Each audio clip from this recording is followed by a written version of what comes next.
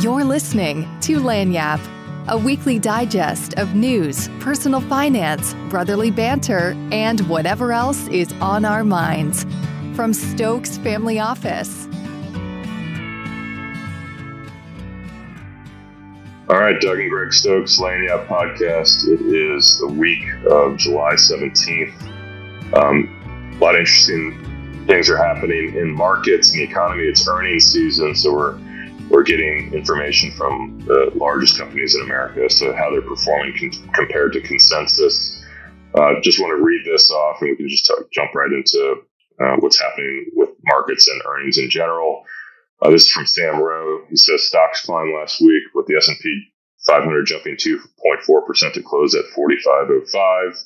The index is now up 17.3% year to date, up 26% from October 12th closing low of 35.77, and down 6% from its January 3rd, 2022 record closing high of 47.96.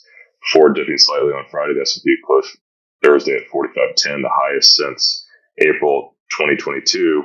Then he says, which I think is important, it's worth noting the S&P is now above all the year-end targets that Wall Street forecasters had coming into the year.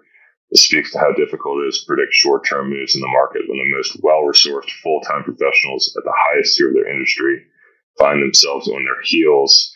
Of course, we've got another 6 months left in the year, but it is interesting that nobody predicted a year like this year. And the highest prediction, Deutsche Bank at 4,500, is still below where the market is right now. Sam then says, what's driving the rally? Well, resilient economic growth, cooling inflation, but most importantly, he thinks it's an improving outlook for earnings. Earnings is coming in much better than consensus. And so, yes, we're having a mild earnings recession this year, but the major share price impact as a result of declining earnings is just not happening. Earnings are holding up, corporate profits are holding up, the economy is better than expected, and inflation's coming down.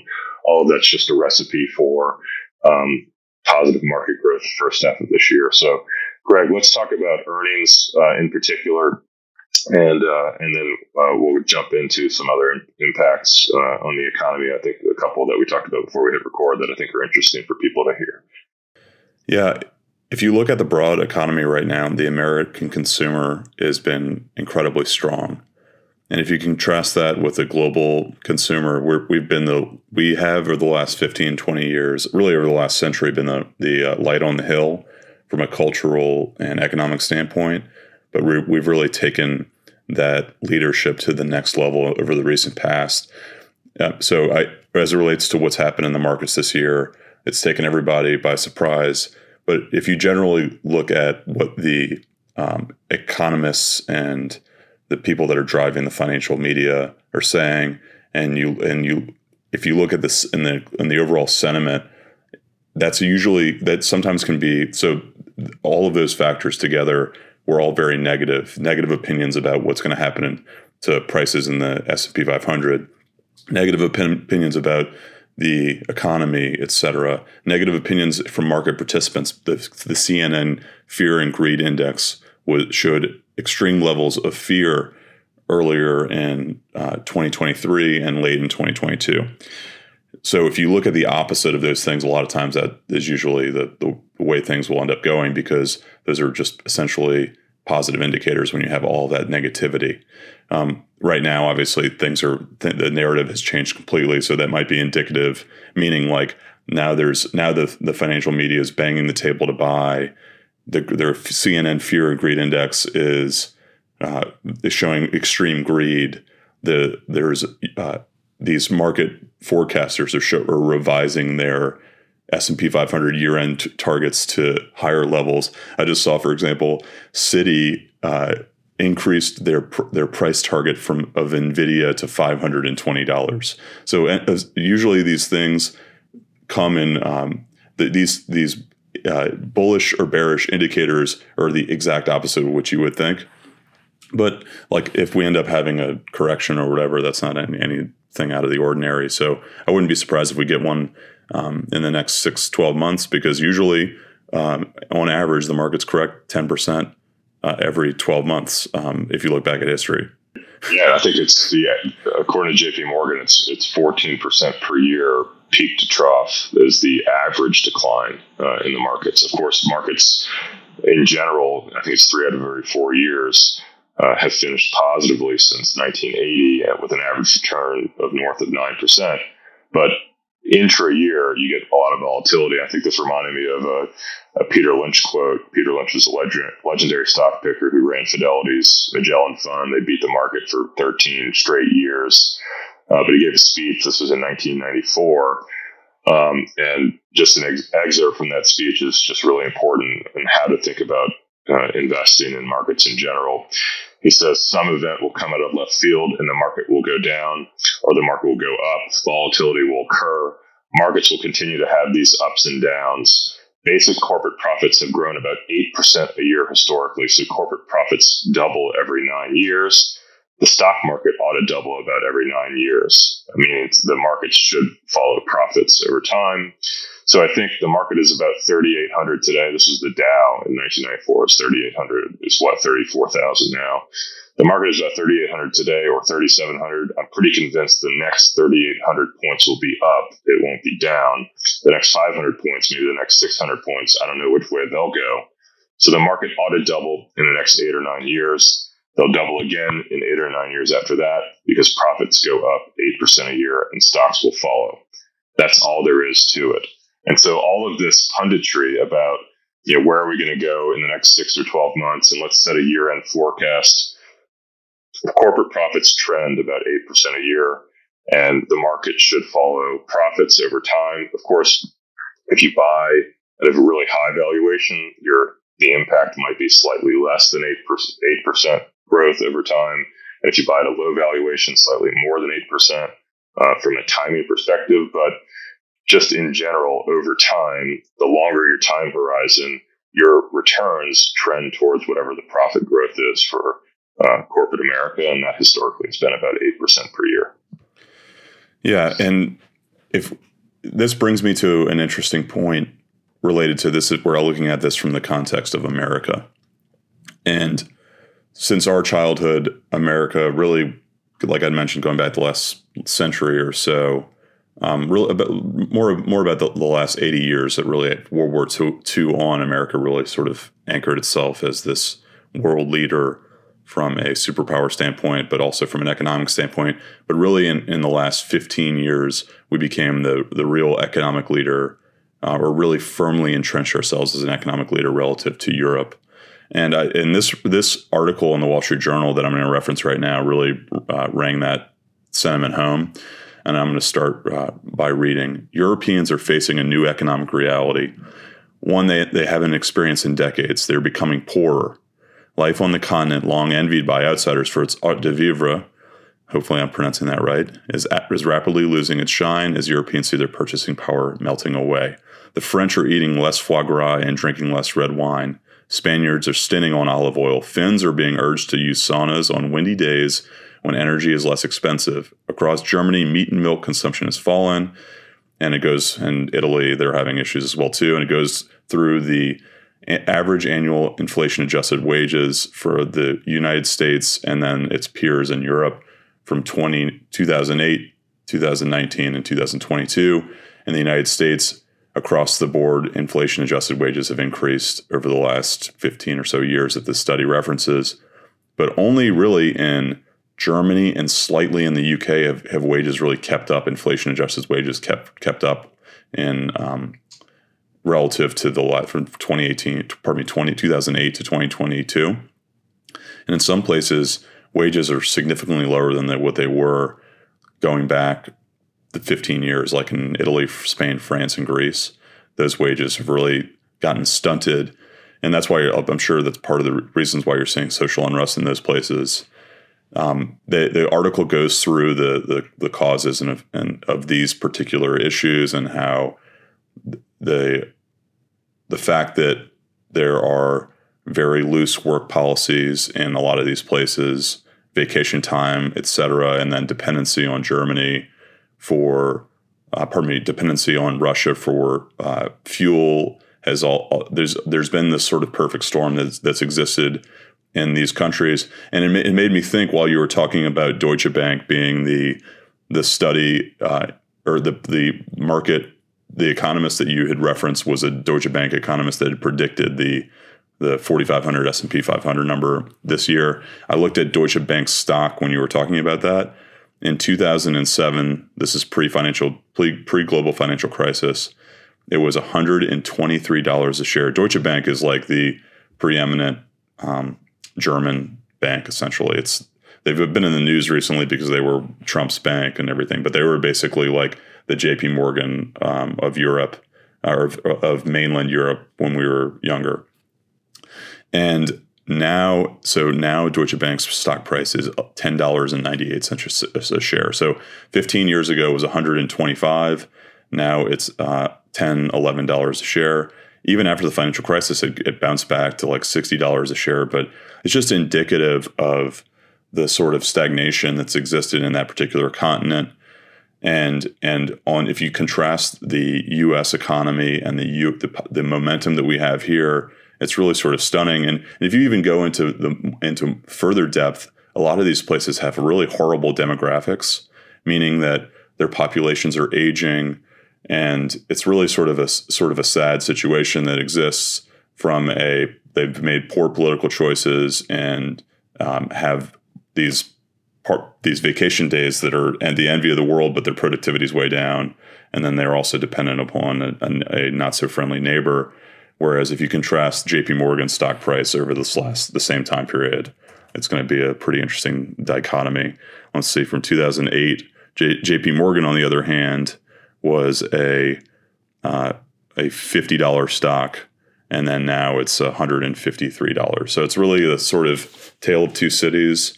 And you've got these amazing cultural aspects of the European continent, but they've really suffered over the last 15 years since we've sort of entered our professional careers.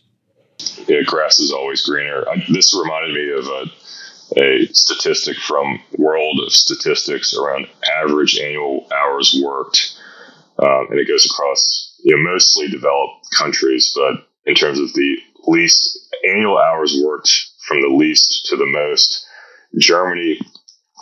Germans on average work about 1,350 hours per year. U.S.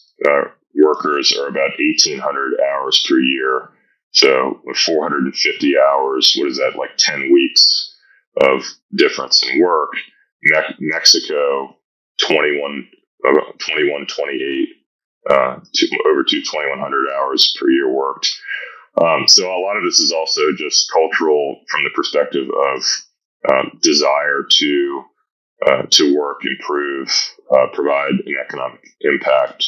And if Germans are having, or Danes or Norwegians are having on average about 10 weeks more off per year, and from a hours work perspective, that's going to have an impact on economic growth as well. Yeah, and you know what I saw that was interesting about that? I saw that same graphic.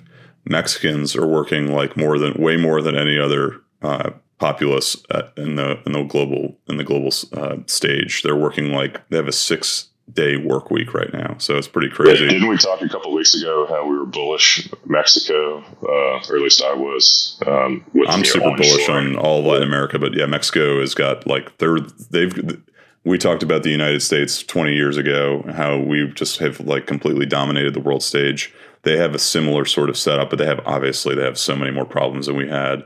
They have a horrible corruption, drug trafficking. We talked about this previously as well too. Their leadership occurs across Latin America, but they have leadership that's either super far right or super far left, and there's not really a whole lot of moderation. And then there's corruption involved in that as well too. But yeah, I love Mexico, and I love the Mexican people are amazing as well too. Speaking of world stage, I thought this was interesting, in the stage aspect in general. The Federal Reserve released their beige book last week, and this is from NBC News. Federal Reserve credits Taylor Swift with boosting hotel revenues through her blockbuster Eras tour.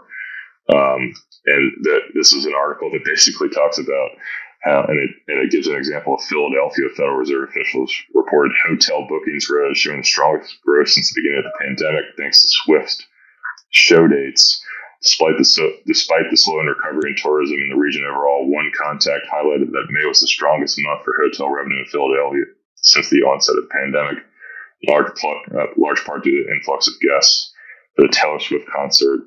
This is insane how people are just traveling all over the country following Taylor Swift on these multi-night arena tours, and the amount of money paid per ticket.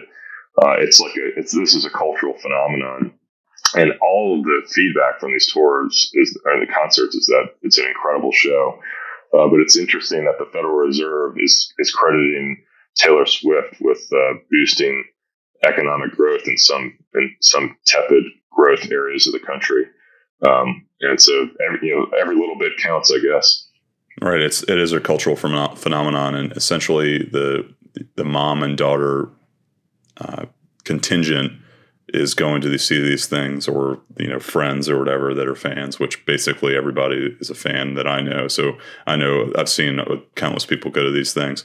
But interestingly enough, I saw there was a video that was circulating on social media of a bunch of women on a delayed flight from Salt Lake City to somewhere that was singing Taylor Swift songs. Yeah, can you imagine?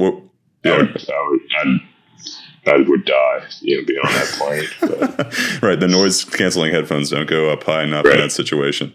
But yeah, I personally like Taylor Swift as well too. But yeah, not necessarily with on a delayed flight with 100 Swifties singing. But yeah, it's a cultural phenomenon. And speaking of cultural phenomenons, Messi was officially inducted as a player for Inter Miami yesterday, and it was like storming in Miami.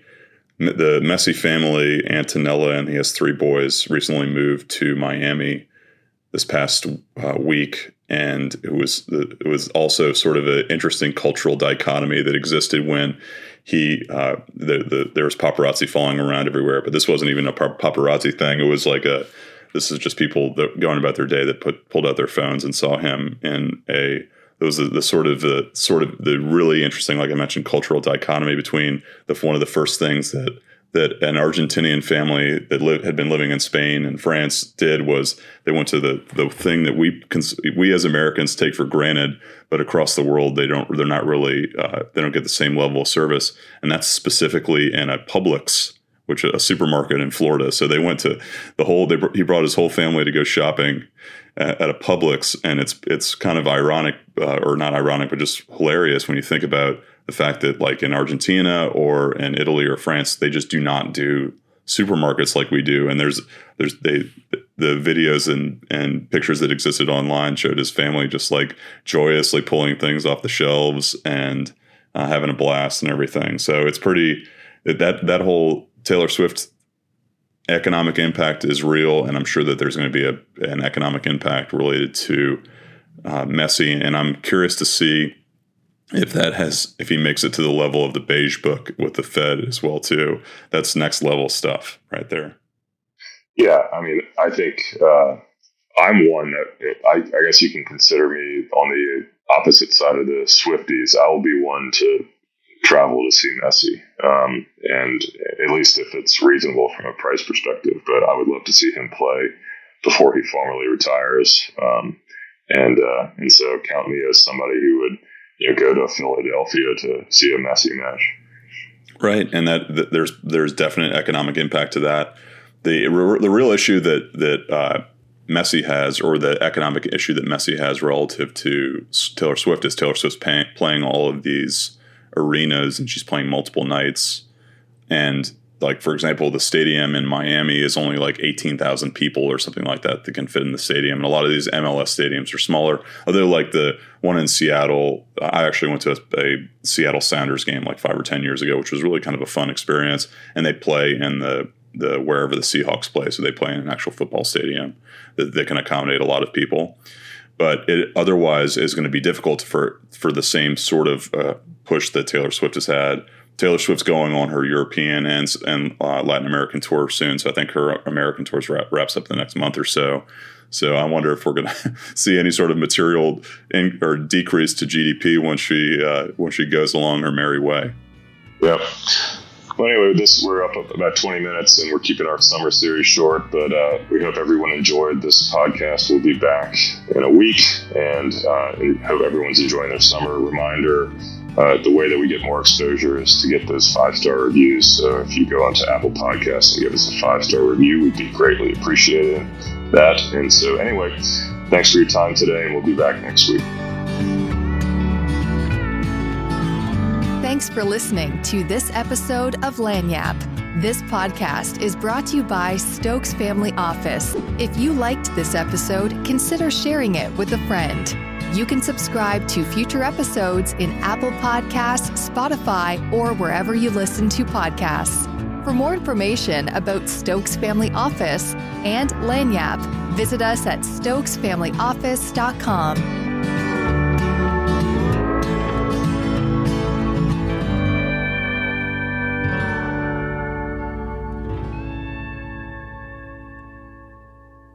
The information in this podcast is educational and general in nature and does not take into consideration the listener's personal circumstances. Therefore, it is not intended to be a substitute for specific individualized financial, legal, or tax advice. To determine which strategies or investments may be suitable for you, consult the appropriate qualified professional prior to making a final decision.